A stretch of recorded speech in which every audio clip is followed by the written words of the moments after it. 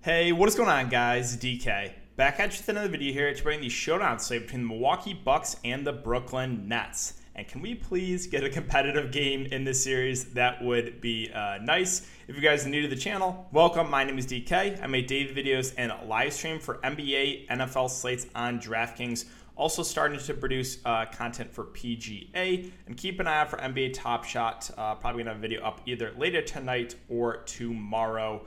I have a bunch of series of videos for NBA Top Shot if you guys are interested in that, basically virtual trading cards. If you're unable to watch these YouTube videos, they're also up on Apple Podcasts. Link down below. It's called the DK DFS Show. And if you could, leave a 5-star rating and review. That would help me out a ton. If you're interested in signing up for premium content, I offer that on patreon.com, an esports package. That includes Call of Duty and CSGO, as well as an NBA package. I'm going to start posting also my golf data sheets to that NBA package for free. So if you sign up for the NBA, you'll also get those golf key data sheets for golf every single week, PGA. And finally, I want to thank Prize Picks for sponsoring this episode. So there are a couple different ways you can play Prize Picks. The original way is you take over/under on just fantasy points. So they'll post players with fantasy scores, and you can either take the over or the under on them. And they also have a single stat where you can take over/under on points, assists, rebounds, three-pointers made, and now they have the tip-offs one as well. Now with PGA, I was looking to see how they did it because I haven't played PGA yet in Prize Picks, but you can take over/under on fantasy scores for PGA, or single stat is birdie or better, or longest drive is the way you can go about playing PGA single stat DFS. Again, they have every single sport you can think of, but make sure to check out the rules so you know how it is scored exactly before you enter any contest. Let's see, where are we at for these? Kevin Durant at 58. Still, if this game stays competitive, you got to feel like he goes over, but it's not by much. So that feels close to right. Close to 60 is kind of what I expect from KD. But I do think if the game stays competitive, he probably pushes for over on that one. Let's see. A lot of these feel pretty decent. Like Giannis 56 feels right. Middleton, Drew Holiday is really taking a step back in this series. Those kind of feel about right. I think the Blake Griffin at 20.5, I think I would like taking the over there. I think he plays more minutes. He surprisingly didn't come back in the fourth quarter of that last one. So I kind of like the over on Blake. And probably the over on Shamet, unfortunately, just because it's going to be a pretty tight rotation. I think he's going to have to play more now, so 8.5. You got to feel like he can get over that, right? PJ, you saw what PJ Tucker did. We'll get to him, but yeah, that's kind of where I'm at for Prize Picks. So if you guys want to try it out, you can sign up. Use the code DKDFS. DKDFS, all one word, link down below. You will get a 100% match up to $100. Basically, you put $100 in, you get a free $100 to play with. And finally, before we end the video, I want to thank you guys for all of your support on these videos, the live streams, and on Twitter.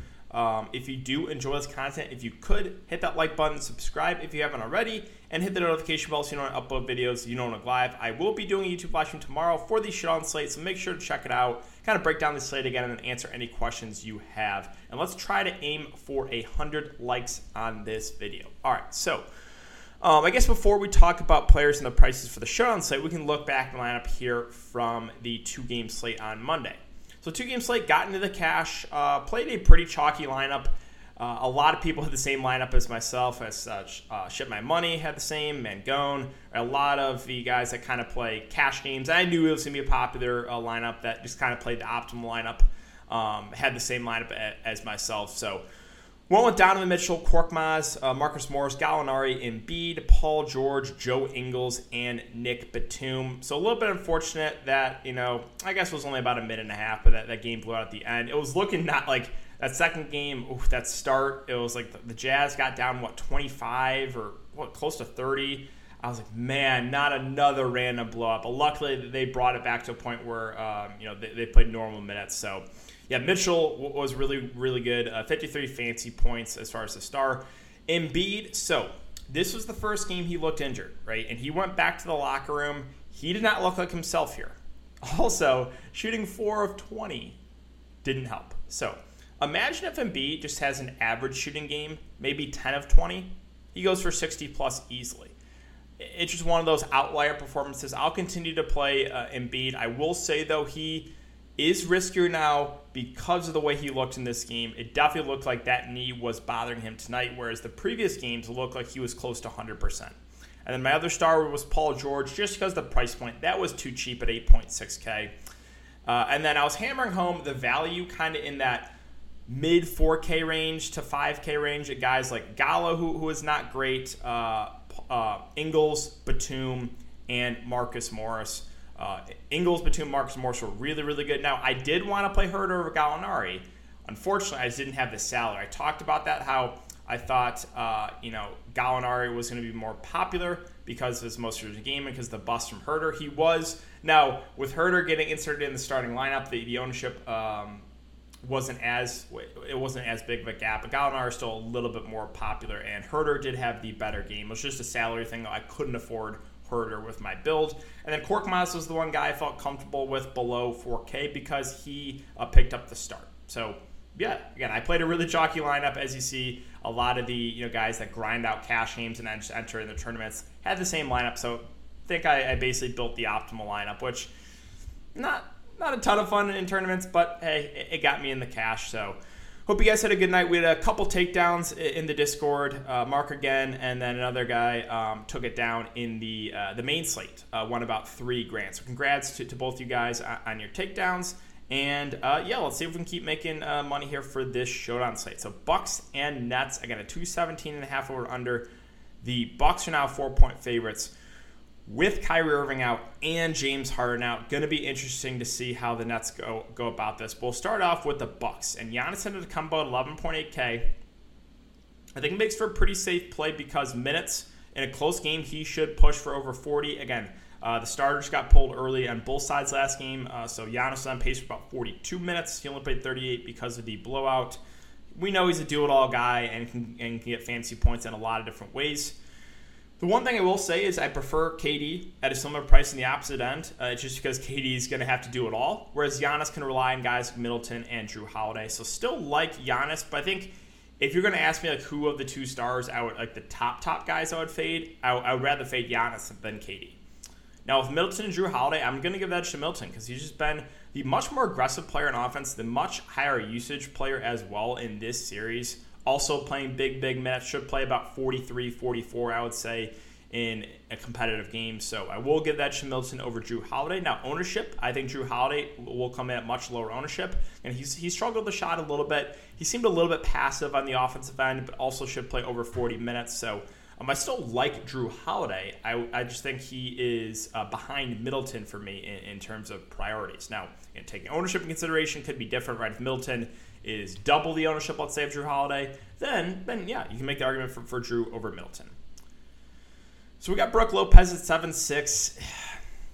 The issue is just the price point, right? I think it's fine. He'll play about 35 minutes. We saw 35 and then 33 in a blowout where he got pulled for the last 3-4 minutes.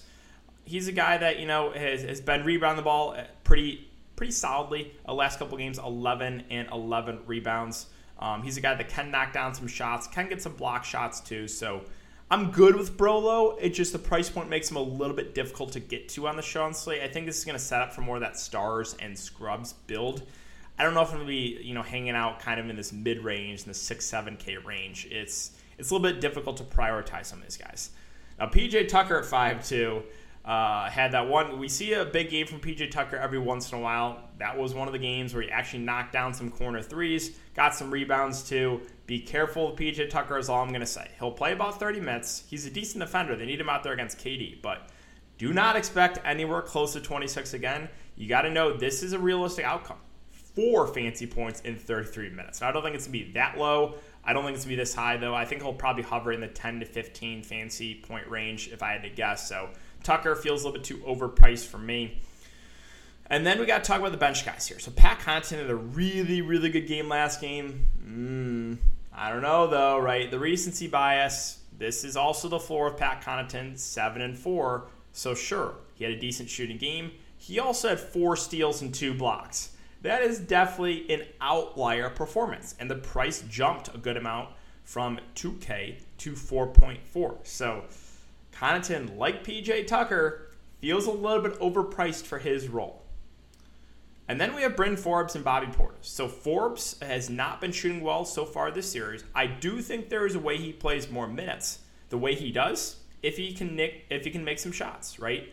I think if he starts the game off hot and maybe makes his first couple threes, he could push for 20 minutes. So I do have some interest in Forbes. I think he goes a little bit overlooked, but the price point makes him at least in consideration for me. And then I like Bobby Portis at 3-2. I know the minutes have been down in him last couple games in 12 and 12, but he's still a guy that can go and get you 15 to 18 fancy points in that time. Like he's a really good point per minute guy, a decent rebounder, can get some putbacks, can get some block shots, can hit some threes. So yeah, on the Sean slate, I mean, you're probably going to have to play one or even two of these guys in the sub 4K range. I think Bobby Portis is one of the guys I'm considering. And that's really it for Milwaukee, right? Jeff Teague maybe plays a couple minutes in regular time, but it's not enough for me to go there. Thonson Antetokounmpo will get like a minute or two.